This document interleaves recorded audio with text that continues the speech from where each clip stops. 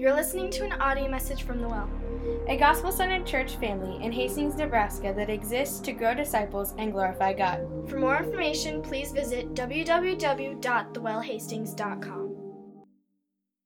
Word is good as well. So Hebrews, I'm going to begin in verse 14 and read down through verse 10 of chapter 5. This is the core text that we're going to be in this morning here in a little bit. So let me begin. Chapter 4, verse 14 in Hebrews says this: "Since then, we have a great high priest who has passed through the heavens, Jesus, the Son of God. Let us hold fast our confession. For we do not have a high priest who is unable to sympathize with our weaknesses, but one who in every respect has been tempted as we are, yet without sin. Let us then with confidence draw near to the throne of grace, that we may receive mercy and find grace to help in time of need. For every high priest chosen from among men is appointed to act on behalf of men in relation to God, to offer gifts and sacrifices for sins. He can deal gently with the ignorant and wayward, since he himself is beset with weakness. And because of this, he is obligated to offer sacrifice for his own sins, just as he does for those of the people. And no one takes this honor for himself, but only when called by God, just as Aaron was. So also, Christ did not exalt himself to be made a high priest, but was appointed by him who said to him, 'You are my son. Today I have begotten you.' As he says also in another place, 'You are a priest forever after the order of Melchizedek.' In the days of his flesh, Jesus offered up prayers and supplications with loud cries and tears to him who was able to save him from death, and he was heard because of his reverence.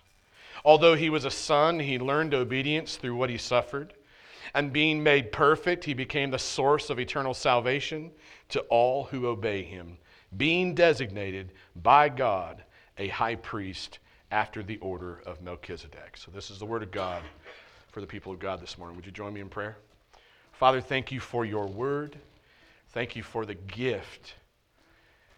Thank you for the magnificent gift that we have today, to be able to be together, to hear from your word, to study your word, to have your word applied to our hearts and our minds and our lives.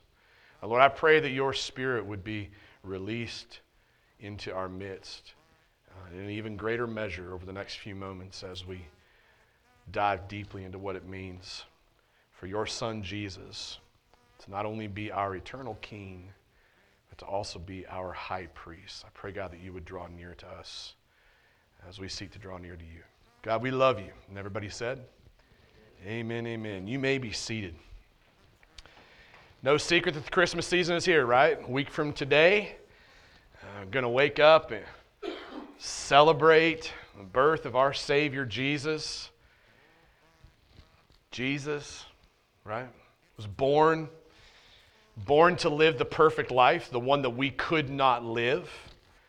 Born to live a life that was completely unstained by sin. Was born to die on a cross in our place. And in so doing, to be the ransom for us, for our sin. He was born to miraculously leave the tomb empty 3 days later, right? And in doing that, he proved that Satan, sin, and death are absolutely no match for him. But he was also born to ascend into heaven after the resurrection, to take his seat, his rightful seat at the right hand of God the Father Almighty. I have the words of the Apostles' Creed kind of rolling through my head as I'm thinking.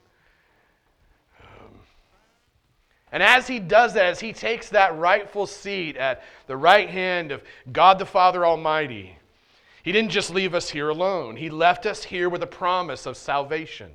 Left us here with a promise of eternity. That is the promise of our sacrificial Savior, our eternal King, our perfect high priest, that we might live with him and be with him for all of eternity if we trust in him, repent, believe in him, confess our sins, right?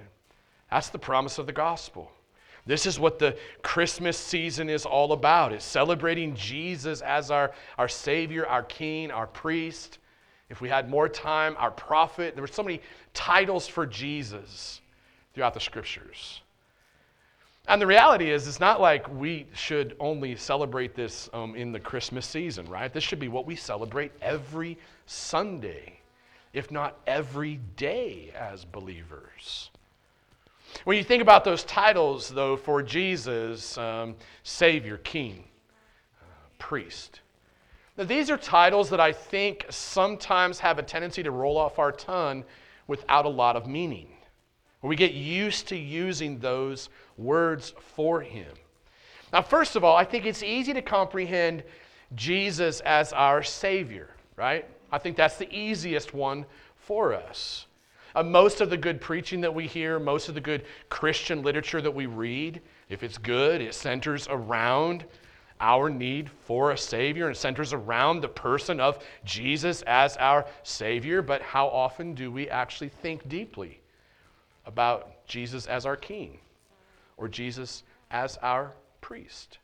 This is why we started last week by looking at Jesus as our eternal King. And I kind of want to recap that with you for a few moments to set the table for us before we dive into Hebrews. So a brief recap of Jesus as our eternal King. When we looked at this last week, we began in Luke chapter 1, right? And we're looking at the angel's declaration of the coming King, Jesus. He's coming into the world through Mary's virgin womb. And as the angel was making that declaration to Mary, we saw that he actually connected the coming baby Jesus to another king. That other king's name was? David. Starts with a D. David, very good. He connected this coming baby King Jesus to another king named David and his entire family tree, right? The bloodline. And immediately following that, we saw Mary. She sang a song of joy, a song of magnification. And in that song, as Mary's singing it, she remembers God's covenant promises to Abraham. So we thought about that for a few minutes. And then we got to thinking, I wonder what everybody in town would be saying, remember? Since we don't have Facebook and social media posts or newspapers from that day, we looked at what Zechariah said, because Zechariah was somebody in town who had something to say about this. And what Zechariah did was he painted, I think what I said to me is like a prophetic collage, right? A frame full of pictures about the baby Jesus. And in that frame full of pictures, he gave us these different images. And one was the family of King David. One was the prophets. Another one was God's covenant promises. Another one was Abraham. All of that in the same picture. And what Zechariah was doing in that collage is he's just simply pointing us back to eons, it seems like, years of Old Testament story and prophecy. And so we did what we should do, which is to jump back to the Old Testament, right? And we took a walk through some of that history of God's covenant promises to both David and Abraham. And we started in 2 Samuel chapter 7, if you remember. That's where God promised King David that his family and his throne is going to last forever despite the broken, sinful man that David was.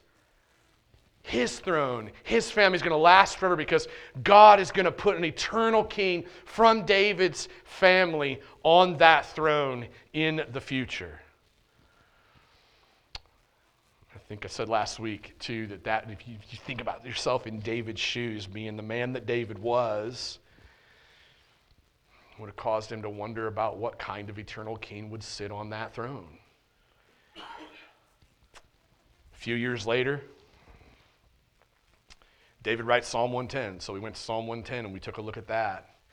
And in that psalm, in Psalm 110, God reveals to David that future eternal king is going to be like another king way back in Israel's history, and that dude's name was Melchizedek.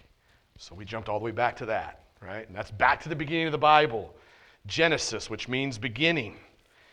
Genesis 14, and we met that man, Melchizedek. And what we learned about Melchizedek is that he was a mysterious king. He was a mysterious priest who had actually met up with Abraham shortly after he had defeated his enemies, all these other kings, and rescued his nephew Lot from them. So right into the midst of an episode in the entire story that focuses on redemption and rescuing what's been stolen and lost and taken, right into that micro episode of the entire story of redemption, in walks this king named Melchizedek, a king and a priest. Absolutely fascinating story. It's a beautiful story. In case I've lost you in the midst of the recap in any way, I want to point out what I think is kind of the essence of what we're studying. The essence of what we're studying is this: over the course of a few thousand years, God begins by orchestrating that meeting between Abraham and Melchizedek.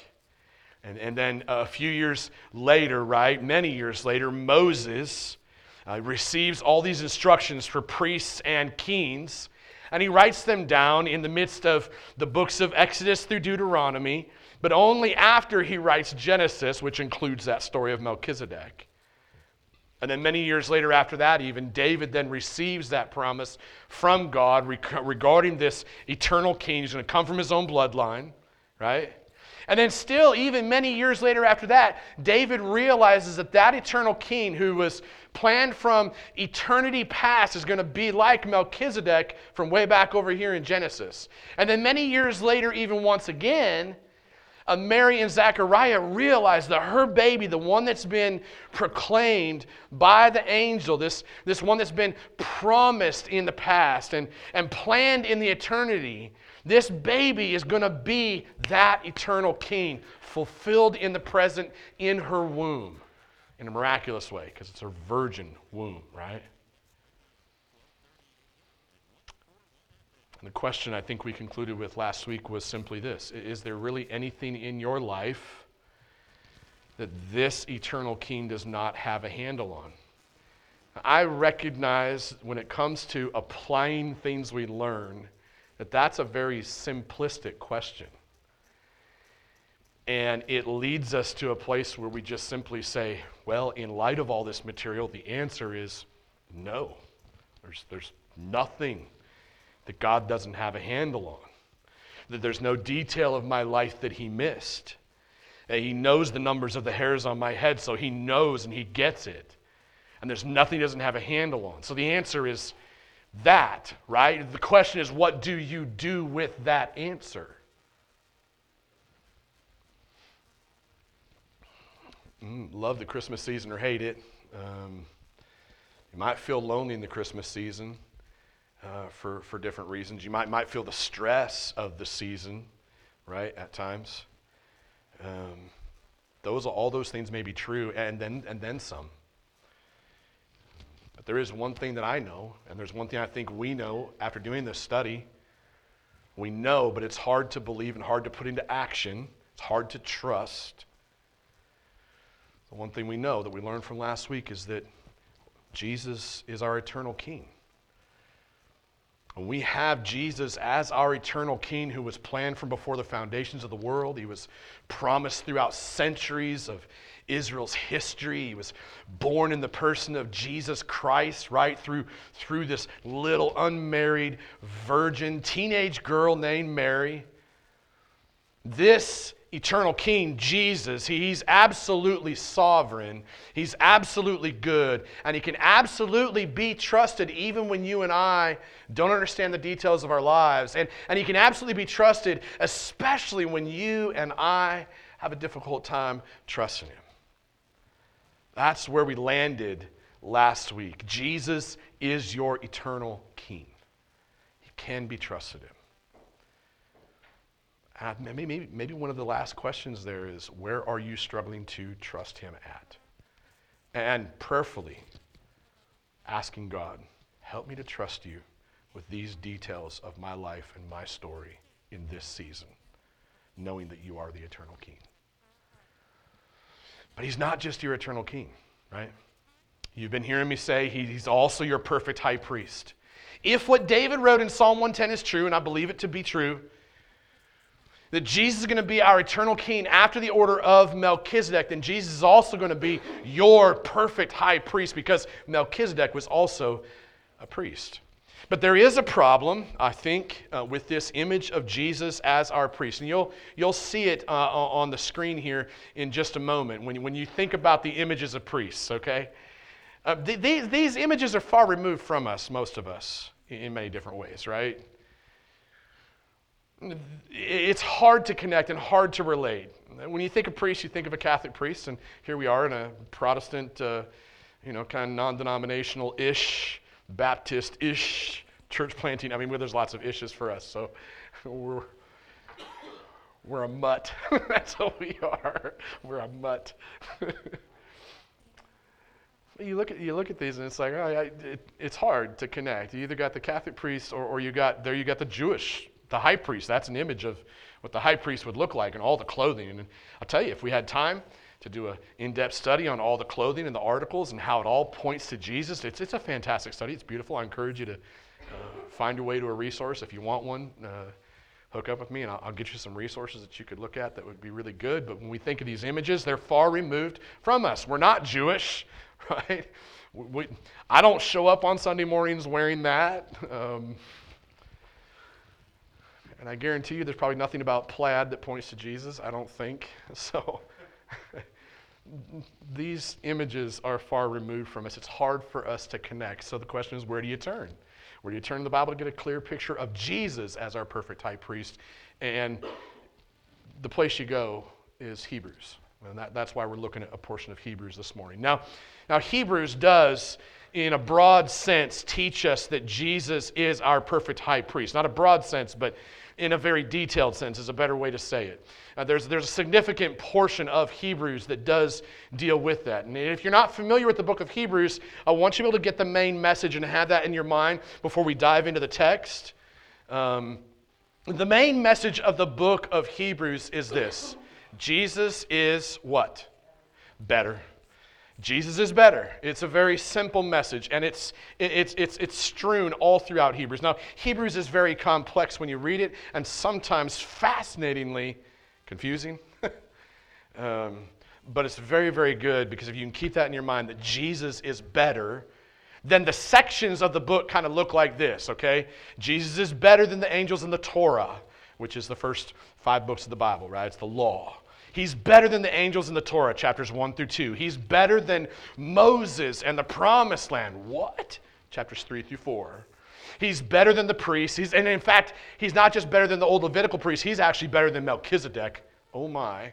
These are big statements, chapters 5 through 7. And just a side note, I actually came into sermon prep this week thinking that we would cover all of chapters 5 through 7, and then quickly found that there's no way we could do that. We'll be here for days. Days. We're probably going to be here for days anyways if I don't just keep moving. Jesus is better than the priests and Melchizedek. He's better than the old sacrificial system. He's better than the old covenant. And here's the thing. Because he's better, all throughout Hebrews, this is what you learn. Because Jesus is better than all of that, you can certainly trust him through the darkest of times. That's the simple message of Hebrews that is strewn throughout it. He's better. He's better. He's better. He's better. Therefore, you can trust him through the darkest of times, through the difficulty of times, through the hardest things you'll ever walk through. He can be trusted. So, as I said, there's far too much text in Hebrews, beginning at the end of 4, all the way through the end of 7. In fact, you can get into some of chapter 8 with this. So there's too much there. So we're just going to focus on the verses I read earlier. And my prayer is that God would help us to kind of understand some of it, as well as to make a little bit of application on our way through some of it. And at the end of it, hopefully we just see Jesus as our great high priest, and that we're able to trust him even more, that he is right here and present in our times of need. And can I just say this on the front end, so I don't forget to say it, that there is no place of perfection or cleanliness this side of heaven that you can get to where you don't need Jesus as your high priest. You don't have to be a person who maybe struggles with something that seems as horrific as pornography to be the only person that needs Jesus. Right? You can be a person who simply just struggles with some thoughts in your head of evil intent towards somebody else because they got your order at McDonald's wrong. And the thing is you need Jesus just as much as this other person.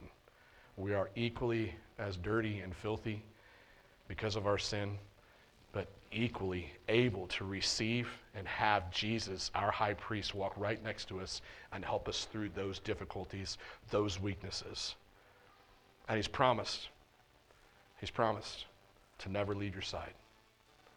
And that's a promise that you and I can hang on to. So let's look at it, okay? Verses 14 and 15 of chapter 4 in Hebrews that we read a little bit ago. In those verses, what you're going to see is you're going to see that Jesus, our high priest, he sympathizes with us, right? It's the first thing we learn. Notice how Hebrews starts out. It says this, since then, we have a great high priest who has passed through the heavens, Jesus, the Son of God. Let us hold fast our confession. For we do not have a high priest who is unable to sympathize with our weaknesses, but one who in every respect, not just in some circumstances, but in every respect, every circumstance, in every possible way, has been tempted as we are, yet without sin. That's a fascinating and encouraging way to start out this introduction of Jesus as our perfect high priest, okay? In these few short verses, in these two, this little introduction that the author makes, we learn that Jesus simply sympathizes with us in our struggle against sin. Why? Because he has also faced the same temptation of sin, but he did it without failing. This is a fascinating reminder to us. It's meant to be good news for weary souls. Jesus knows that your struggle with sin is real, and he sympathizes with you. Do you believe that? I'm in a place where I'm like, God, I believe. Help me in my unbelief. I believe that, but I have a really hard time believing that. Cool thing is, it's not just that he knows that your struggle with sin is real. It's not just that he sympathizes with you in that. But in his sympathy, what he did is it says that he entered the very presence of God as he passed through the heavens. And this is very much like the image of a priest passing through the dark back curtain of the temple into the holiest of holies, the place that nobody else could go, right into the very presence of God. And with that image in our minds, what we can do is we can hold fast to our confession of Christ. We confess him as our Savior, our King, and our perfect high priest. And knowing that he went into that place on our behalf, knowing that, and that he sympathizes with you and with me, helps us to hold fast to that confession of Jesus. Why? Because he's our perfect high priest. He sympathizes with us. And he's right there in the very presence of God. Second thing we notice is that Jesus, our high priest, invites us into God's presence with him. So it's not just that he went through the heavens and through the curtain and into God's holiest of holy presence, and he's like calling us up on the cell phone. He's like, yo, don't get any closer. I'm behind the curtain. I'm in God's presence. It's all good. Keep your distance. You might die. It's not that kind of a picture. The actual picture is that because Jesus went there, you and I get to go there too. Think about it. How do you respond to knowing that Jesus, your high priest, he sympathizes with your daily struggle against sin? A friend of mine told me, there's a friend of mine that struggled with some really deep, dark sins, right? We say that, and when you say deep, dark sins, once again, sin is sin. So I even need to be careful about how I categorize those things in my mind, because sin is sin. A friend of mine struggled with some deep, dark sin. And we were talking, and he said, I've experienced this kind of freedom for this long from that. Because in one moment, as I was struggling with that sin, the Holy Spirit let me know that Jesus is right here with you. As you are beginning to run headlong off that cliff towards your sin. Jesus is right. He hasn't left you. And he just said that realization that the presence of Jesus was right there really helped to set me free from that pattern. Sympathizes with the daily struggle against sin. How do you respond to that knowledge and that image? The Hebrews tells us how to respond. That's the good thing about Scripture is it typically tells us how we are to respond. Now, it doesn't always come around and say, hey, Matthew, this is the way you are to respond. But you can see it. Verse 16 says, let us then with confidence draw near to the throne of grace. So what do you do when you find out that Jesus sympathizes with you so well as a perfect high priest? With confidence, you draw near. It's not like you're a dirty kid who was outside getting all covered up in all the dirt, right? And you come inside and your mom's like, whoa, stop right there. Go clean your butt up before you get any closer to me. It's not that picture, right? The picture here is that Jesus knows and he sympathizes. He doesn't hold you at arm's length because of your sin. He says, hey, come here. Because the only place for you to get clean is to be in the presence of a gracious and merciful Father. What do we usually do? Right? we come in the house and we're like, oh, yep, Mom's told me for years I can't come close until I get clean, which is, that's a good thing anyways. Just so my kids know. You're filthy and you come in like, go get clean first. I'm not God. Anyways, back on track. Back on track. No, come give me a hug. I don't care. What we usually do is we have this tendency to go, I got to get myself clean first. And the point here is, the invitation is, I sympathize with you, Jesus says. I get it. So you can, with all confidence, you don't have to come up to me with your head down like you're humiliated, or it's confidence. You walk into the presence of your perfect high priest with your eyes looking right at his as he looks right in yours. And the conversation between him and you in that moment is simply, hey, I love you. I don't care how filthy you are. Come right in. This is the way you respond to knowing that your perfect high priest sympathizes with you. With confidence, you draw near to the throne of grace that you may receive mercy and find grace to help in time of need. Jesus, as your perfect high priest, he doesn't just merely feel bad for you. Oftentimes when we think about sympathy, we think of maybe, when you're pulling into Walmart and you see the homeless guy, and the first question in your mind is he really homeless? If I give him any money, what's he going to spend it on? And maybe you don't think this way. Maybe this is just my brokenness, okay? This is the way I think. Sometimes I think, man, I got $20, I want to give it to this guy. I feel pity, probably, right, is what you might feel.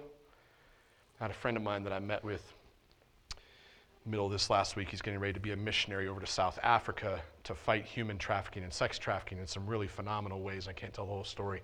But he told me this story about reading a book by Timothy Keller. Paragraph in the book basically says, hey, you know what? When you see that person that you kind of take pity on, you feel bad for, you feel maybe sympathy for, the reason you're feeling that is because that person is a reflection of what's really deep down inside your soul. And when he told me that, I thought, wow. He was explaining that paragraph is what drew him into this kind of ministry to fight against human sex trafficking. I didn't grow up rough. I didn't grow up tough. My family's good. It wasn't broken. But that image, that kind of brokenness is still down inside of me. I need Jesus, my perfect high priest, to walk through that with me. I need to draw close with confidence. Jesus doesn't just merely feel bad for you from a distance. His sympathy literally is meant to be personally felt, like a really good doctor with good bedside manner. It's his sympathy, his bedside manner, if you will. It's intended to invite you to draw near to him for the grace and the mercy that you so desperately need to get you through the darkness of your sin-infected heart. It's constantly soaking in a bathtub full of mercy and grace. That is what washes you clean. And the only way you get into that bathtub is in the presence of Jesus as he sympathizes with you and dumps more mercy and more grace and more mercy and more grace and more mercy and more grace, which I have always said are the two sides of the coin of God's love. Without his mercy, you don't have his love. Without his grace, you don't have his love. But with both of them, you have a perfect and complete love where he has loved you. In his mercy, he has withheld what you and I deserve. In his grace, he's given you and I what we don't deserve. That's his perfect love for us. It's good news, isn't it? Isn't that good news? It's good news to know that we are not alone in our struggle against sin and that Jesus actually invites us into the perfect presence of our gracious and merciful Father. It's not just that he does this. It's not just that Jesus sympathizes with us. That's important, right? And it's not just that he invites us to draw near to him. And that's important too. But think about this. He's actually the one who acts as the mediator between you and your heavenly Father and me and my heavenly Father. He's the one who actually makes it possible for us to be in our Father's presence full of peace. No more anxiety, no more fear, no more stress about being in the perfect presence of our Father. Jesus makes that possible because he is our mediator.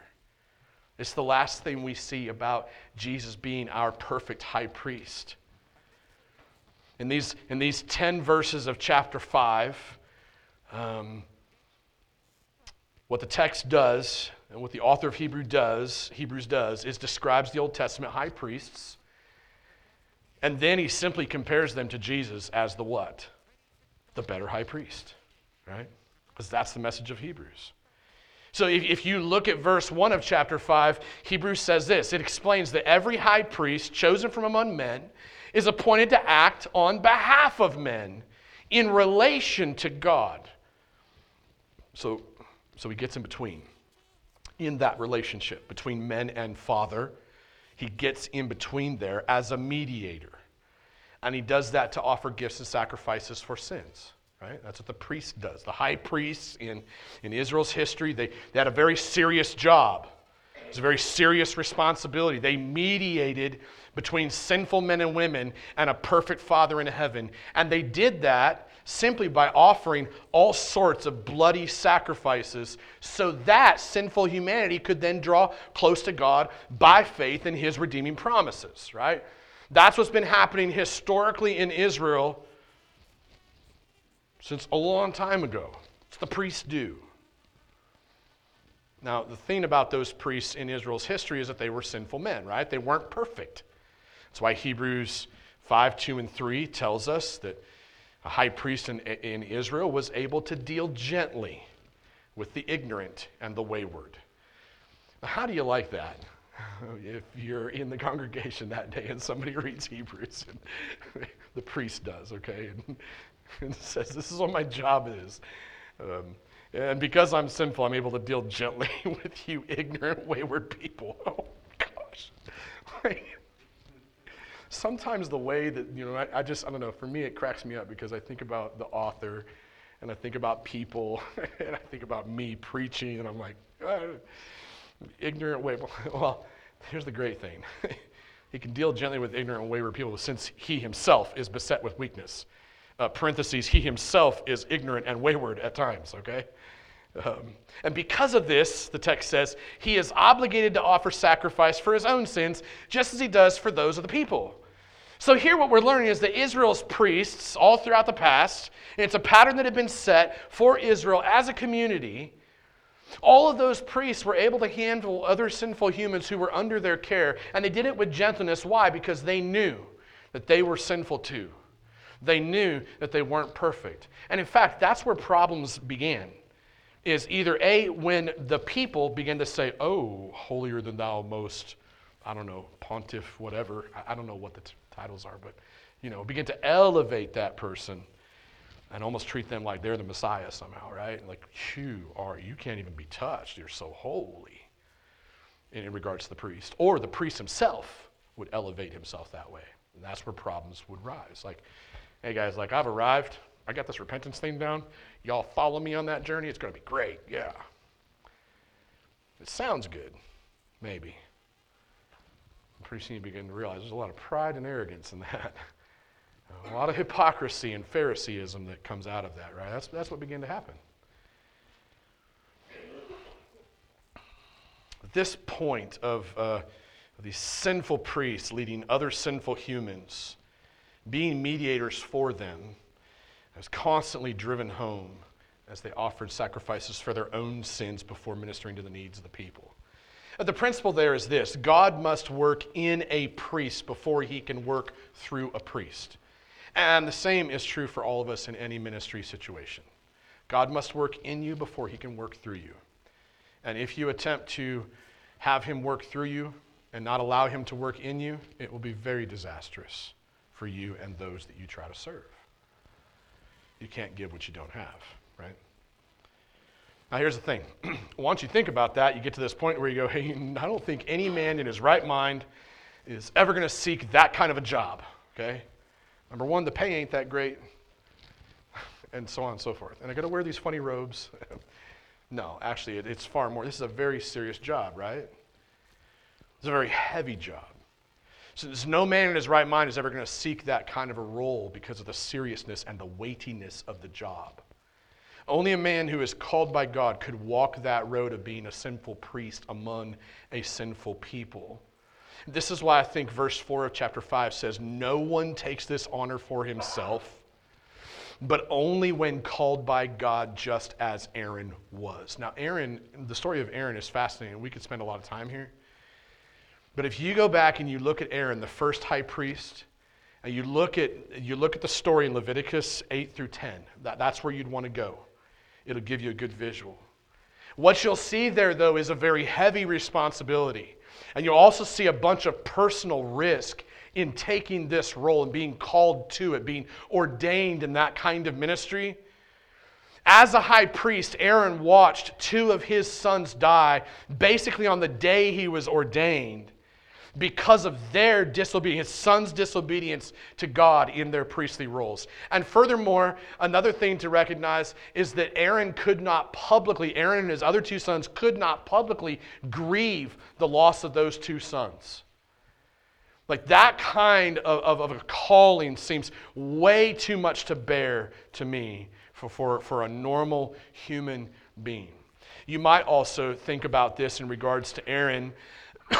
Aaron was the one who fashioned the golden calf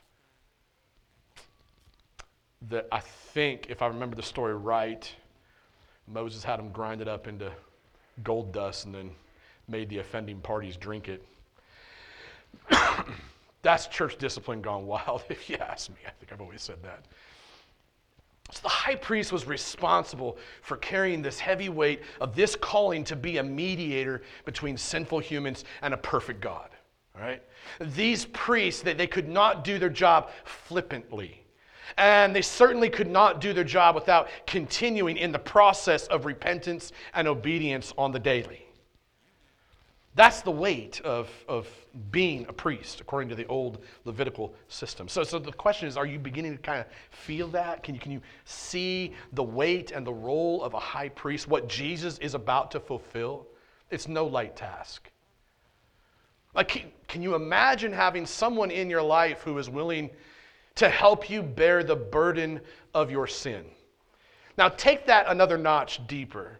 Someone who's going to listen to you confess your deepest, darkest sins and look you in the eye while doing it. Not being hidden by a veil in between you in a confession box. Not that kind of priest. The kind of priest, the kind of person who is a very good friend, who knows you, knows your name, knows your life, knows your struggles, and in a lit up room will sit in front of you and say, tell me. Let me hear it. Let me carry this burden with you. Tell me about your sin. Not only that, but somebody who would look at you and say, you can tell me about it because I already know. And I'm here and I'm with you. He's willing to help you bear the burden of your sin. Listen to you confess your sin, every detail of it. While not disconnecting relationally, not becoming angry with you, not becoming disappointed with you, but able to sympathize with you and say, hey, I hear you. I hear every dark piece inside of you. And I not only sympathize with you, but I love you. I love you. And nothing can change that. You know what that's like? That was the job of the Old Testament priest, was to build that bridge. As someone who would say to you, I love you just like God loves you. Nothing can change my love for you. I'm walking this road of repentance and obedience with you. You're not alone in this. You're not alone. This is what sin does. Sin separates, right? And it not only separates us from God, but it separates us from others that we need nourishment from. And that's what the priest did, was provided that. That's exactly what the priests in the Old Testament were called to do. But I want you to remember this. You got that feeling of weight. You got that feeling of, man, somebody physically that would sit with me and say, I love you no matter what I see in you. That sounds pretty great, doesn't it? But the message of Hebrews is what? Jesus is better than that.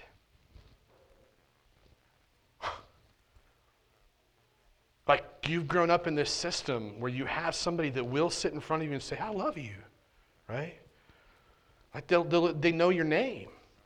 I love you, Charity, no matter what you did. Or I love you, Michael. It doesn't matter. Well, it matters, but I love you. It doesn't change my love for you. They grew up with that. And the good priests that they had did that well. That's what Hebrews is telling us. So you have that emotional feeling now. You can visualize whatever priests you've had. For our setting, you might visualize whatever pastors you've had, or elders, or leaders, or friends that have sat in that space with you, who have helped you bear the burden of that weight of sin. And yet, Hebrews teaches us that that's great, isn't it? Jesus is better. This is why Hebrews chapter 5, verses 5 through 6 says this. It says that Jesus did not exalt himself to be made a high priest, but was appointed by him who said to him, you are my son. Today I have begotten you. As he says, here's the thing. If the Father looks at Jesus and says, you are my son, and you have trusted in Jesus, what does that make you? Huh? Yeah. It makes you Jesus' brother. So what does that make you? Let's keep going. What does that make you? It makes you a son of God. Or a daughter of God. Not with a capital S, like the Son of God. Okay, just making sure we're not preaching heresy. Okay, y'all. If you think you're that, we'll crucify afterwards and see if you leave the tomb empty. I am absolutely convinced my struggle with sin and your struggle with sin centers around our ability to understand our identity in Jesus. That because he is the Son of God, then by faith you and I are also sons and daughters of God. And that means that we have the same benefits that have been given to him, have now been given to us. You are my son. Today I have begotten you. As he says also in another place, you are a priest forever after the order of Melchizedek. So here Melchizedek comes and visits for Christmas, right? But the reason that Jesus is a better high priest is that he was a better mediator between God and man. There's no other high priest in all of Israel's history that could ever lay claim to being a perfect mediator other than Jesus, okay? The only other priest in Israel's history that actually even appeared to be better than Aaron or to be better than the Levitical priest that you see in Exodus through Deuteronomy, the only other one that could have been any better is Melchizedek. And everybody would have agreed, yep, Melchizedek was probably better because he came before, right? He came before Aaron. He came before the whole system was put in place. Secondly, Abraham actually tied to him, so that would make Melchizedek better than the rest of the priests. And he also had no genealogical record, We don't know where he came from, and we don't have a record of his death, so we don't think he ever died. So he just kind of like lives on forever. He rode off into the sunset, like those cowboy movies where the good cowboy never dies, right? And then he shows up for sequels number 5, 6, and 7, and he won't die, although he can barely stay on the horse. This is Melchizedek. He was great. That was the historical story. Jesus is better. He's better than Melchizedek because he is the Son of God, capital S. And he gives us perfect access to God the Father. The truth about Jesus is this: his sympathy is perfect. My sympathy with you is not perfect. And all of you would know there are days when you might sit down with me where I am completely distracted. Or I'm frustrated because I'm like, really? You're struggling with that again? Oh, right? I'm not perfect. My sympathy is not, but Jesus' sympathy is perfect. What you see in a friend of yours or in a pastor that you've walked with or another leader, when you see them on their best days, Jesus is better than that. His sympathy is perfect. His invitation into God's presence, it's transformative. I always like to say to my friends and to anybody that I get to lead as a pastor, I always like to say, hey, my words are never going to change you. You don't need to hear from me. You need to hear from God. Now, the uniqueness is I get to, hopefully God speaks through me, right? And it's the same for anybody else in any kind of different relationship. You're just hoping, God, would you speak through me? Because nobody needs to hear from Joe. 3 o'clock in the morning, I'm no different than the rest of you, Or at 7 o'clock in the morning when I haven't had my coffee. We're all the same, right? Jesus' invitation is transformative. His mediation produces perfect peace. How does Jesus do this? How does he give us perfect access to God the Father? Well, our final verses 7 through 10 say that in the days of his flesh, Jesus offered up prayers and supplications with loud cries and tears to him who was able to save him from death. And he was heard because of his reverence. Although he was a son, he learned obedience through what he suffered. This does not mean that Jesus went from disobedient to learning obedience. The learned obedience just simply means that it was complete. Okay? It was completed. He started off as obedient. He ended obedient. Complete. That's the meaning of it. It's just our English renditions make it sound kind of weird through what he suffered. And being made perfect, that's another phrase that's really hard to deal with too. Like somehow somebody made him perfect. No, again, go back to the original languages. It really just simply means that he was completely perfect. It's a way of using the same words to build on the same thing. To say he was better, really, because he was perfect, because he was complete. Because of that, he became, in verse 9, he became the source of eternal salvation to all who obey him, being designated by God a high priest after the order of Melchizedek. So simple message is Jesus is better than Melchizedek simply because he was literally appointed by God as the capital S, Son of God, to be the perfect and eternal high priest who would offer the perfect and the complete, the unblemished, unbroken, untainted sacrifice for anyone who would trust in him through his broken body, his shed blood at the cross of Calvary. Jesus simply did, as our high priest, he did what no other high priest could do, Melchizedek included. And he did it as he offered himself as the perfect payment, the ransom for our sin, right? And then in the midst of that, he invites us to draw near to his throne of grace for the grace and the mercy, the bath that we need. And he makes that possible so that we might survive this fight against the presence and the power of indwelling sin. And he does that as he continuously mediates between us and our Heavenly Father daily. Do you think about the role of a mediator? Right? A mediator gets in between two people who are at war with each other, basically, and tries to establish peace between those two enemies. And that's exactly what Jesus has done as our perfect high priest. He has mediated at the cross, and he continues to speak to his Father on our behalf. And he mediates that peace between us and God. With him as our perfect high priest, what you and I learn is that God is simply not absent in our struggle. He's not in the back room, just hiding, because he's ashamed of you. He's not uninvolved in your struggle. He's not ignorant of your struggle. He's not unsympathetic towards you in your struggle. On the contrary, God is for you. God is with you. That's the beauty of this season we've seen about Emmanuel, God with us. But turn that around and make it personal. God is with you. God is constantly trying to fix you through the work of our perfect high priest, Jesus. He sympathizes with us. He invites us into his Father's presence. And not only that, but he provides a pathway, an actual clear pathway into his Father's presence. And he does it because he's the crucified, risen, and returning Savior, mediator, perfect high priest. Now, doesn't that make you kind of want to study the book of Hebrews a little more? Okay, good. So I want to leave you with a quick note on that before we wrap this up. I hope, I pray, I beg, I'd love to coerce if I could, okay? I would want you to please go home today and from here until next Sunday, read the rest of this chunk of Hebrews and digest it deeply and write down questions you have and write down things you know and ask God to make it clear to you. Because if you were to study the rest of this section from Hebrews 4:14 down through the end of probably somewhere in chapter 8, because it talks about the new covenant and it's beautiful. God, the way it's all put together is beautiful. What you'll see is you'll see a real sharp warning.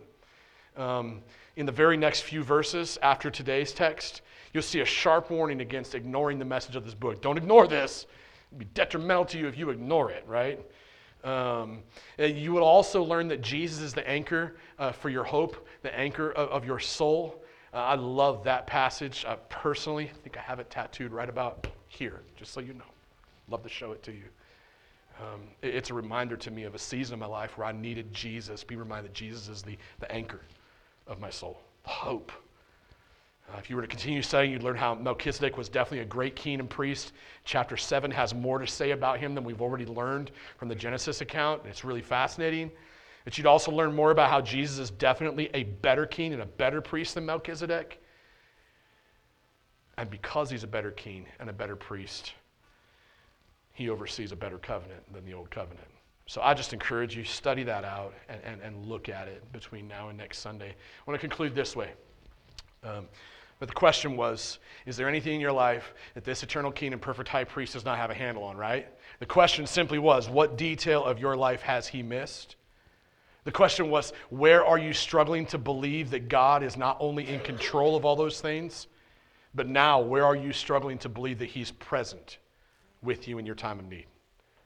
What sin is so deep and dark and tough in your life that you would think that in those moments Jesus is not right there with you, sympathizing and inviting and mediating so that you might receive the mercy and the grace that you need to be washed clean and to be in relationship with your Father?